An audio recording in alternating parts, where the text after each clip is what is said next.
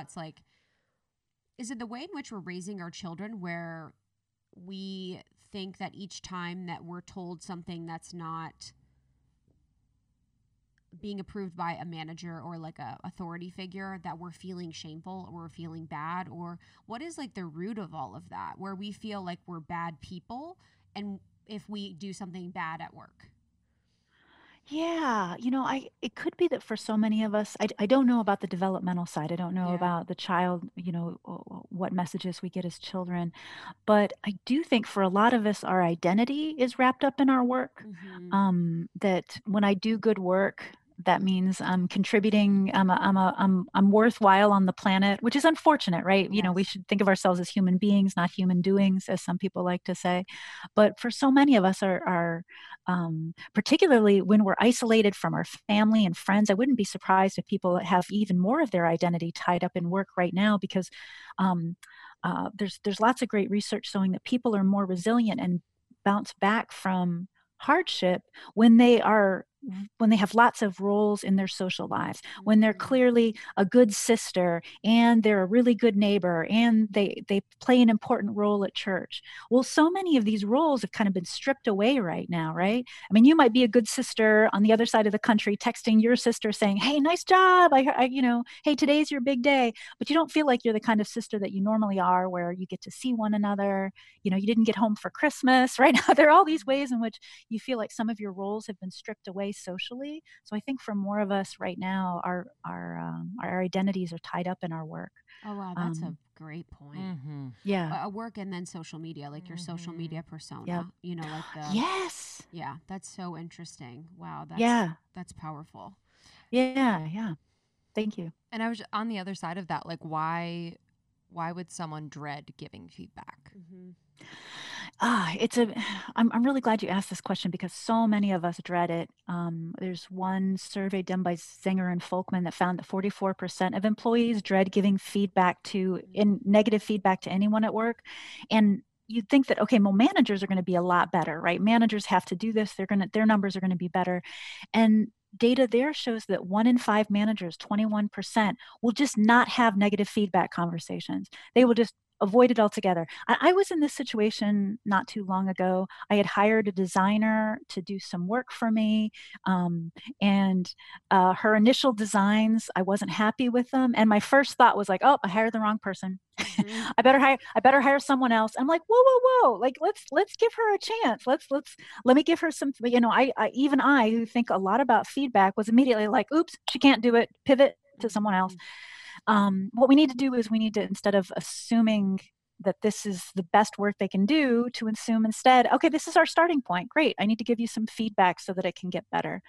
I think for a lot of us, our getting back to the issue of identity, our identities are wrapped up in being a nice person, a kind person. I think of myself, right, as a good guy, as someone who's really supportive of people. And if I say that bad thing, then I'm a bad guy, right? Or I'm going to feel like a bad guy.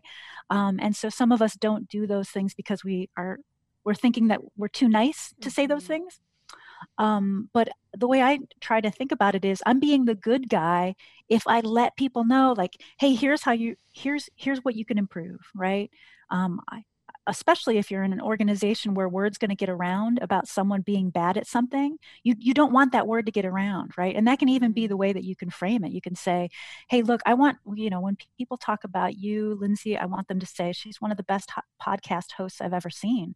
Um, uh, but right now I'm concerned that they're saying blank instead, right? Mm-hmm. And you'd be like, oh my gosh, wait, This they're feels saying that too about me? true. Yeah, this is real. This is very Use I some real. know. work example, please, okay? Trigger trace. Yeah, Come on. honestly. Turned into a real feedback session. I know. Where's I our saw Lindsay's sandwich? eyes. I feel Lindsay's eyes geting bigger. She's just like, wait, what have you heard about me? What Yeah, is it? honestly. I don't think public podcast was on the list Yeah, honestly. of ways to get feedback. You're like, can I be a data analyst for this example? Exactly, right. And so framing it that way, because people are always, concerned about how other people are seeing them. So to let them know, I'm concerned that people are going to have this perception of you. I want that perception to go away. I want to make sure that perception isn't even a possibility, right? That Mm-hmm. never crosses anyone's mind. And then people will feel that, getting back to your good intentions, that you're looking out for them. And people really appreciate that. Mm. I love that. I wonder with so just as a first note, it's always really important for us because there's so many women of our community that are in corporate jobs that do live within the corporate space. And I've always been like a champion of people working in the corporate space because it's a really beautiful experience. But, for some of the people that maybe are small business owners, they started their own thing, they're working with contractors, or maybe they're working with people that are temp, like your person that's your designer that you just hired for this one project. Is the same sort of feedback appropriate, or like what do we do in those shorter term relationships? Like, should we be investing that much energy as with someone we're working with long term? That's a great question, because so many of us are doing side hustles and doing gigs, and you're just hiring someone for a one-off, right? I would say do it even in those short-term relationships, because you're trying to build your feedback muscle, right?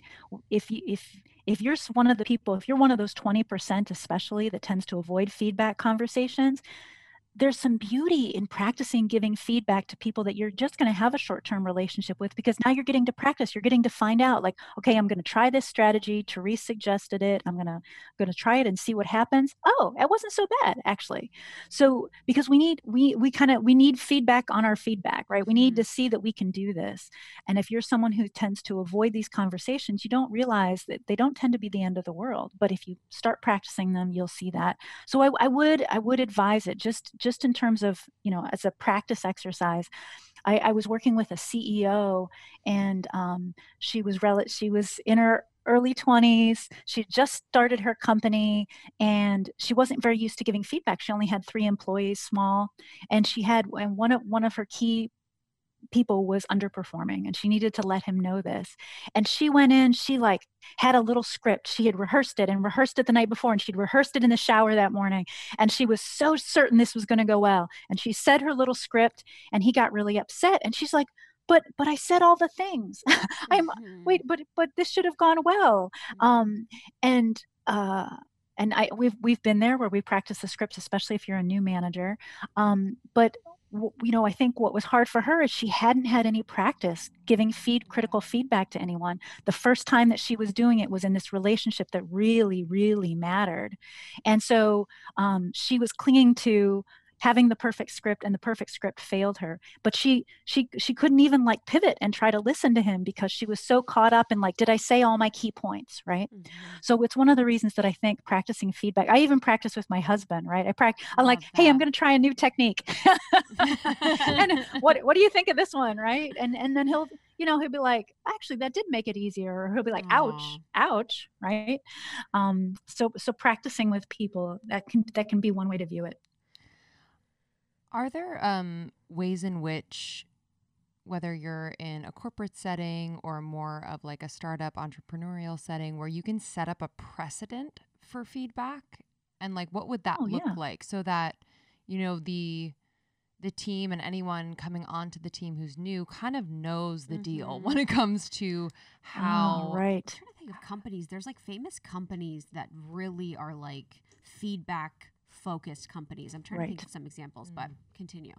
Yeah, no, you're right. So Bridgewater, with the financial services investment company, is really known for this. Oh, yes. Right. Yeah. Ray Dalio's company. They have they're to the point, I think there are 21 qualities, and you rate every other employee that you interact with on these 21 qualities, and your ratings are public. Like, I could go and see your ratings on how good are you at giving examples in meetings. Like, wow, like, I only got a 2 out of 5 on that, right? They're really transparent. He calls it radical transparency. That he's gone really far, and that's I'm not like Black Mirror. You're like, exactly, very Black Mirror. Right. I'm not suggesting this. First of all, it's an incredible amount of work. And also, he has huge turnover. Bridgewater, they lose 30% of their employees in the first 18 months. So 1 out of 3 people are out of there. Yeah. So I'm not suggesting this is a model, but to your point, what would be simpler ways to create a feedback culture, right? Because I think that's what you're getting at. How do I create a culture of feedback? A good thing that you can do as a manager is to to tell your team, like, I'm always on a quest for improvement, or whatever words feel yummy in your mouth. Like, I'm trying to I'm trying to make this my best year as a manager. I'd love feedback on what I could do to improve. So making it clear that you're open to feedback, and that's huge because employees are often reluctant to give feedback up, right? So that's one way that you can create a really good culture of feedback, is to tell people you want to know how things are going, what you can do to improve. What's my main limiter right now? What do you see as my main limiter? And then the other way to create a really good feedback culture is when you're having conversations with your employees, ask them, how do you think that went, right? How do you think last week's show went? What were you happy with? What did you think was the best moment? What would you do differently if you could have the exact same guest on? What would you do differently? And so what's nice about that is you're letting the other person know this is a conversation. We're a team here. We're figuring this out together, right? It's not just me spouting pronouncements on your work. Instead, it's like, what did you like? What was your favorite part of that? What would you do? What would you do exactly the same way? What were you like, fist in the air? I did that, right? Because we want feedback to be a conversation. If it's one way, that person's going to tune you out or to get defensive. If it's a conversation, then we're both engaged. Thank you so much for tuning in to Morning Microdose by Almost 30. We hope you enjoyed waking up. As always, we encourage you to take what resonates and leave the rest. If you enjoyed this trip, tune into the full episode on the Almost 30 podcast. All episode information can be found in the show notes. Make sure to subscribe, and if this becomes a part of your morning routine, be sure to share it with a friend. We have new inspiring doses Monday through Friday. Follow us on Instagram at Morning Microdose, and follow Almost 30 at Almost 30 Podcast. Thanks for listening. We'll see you in the vortex.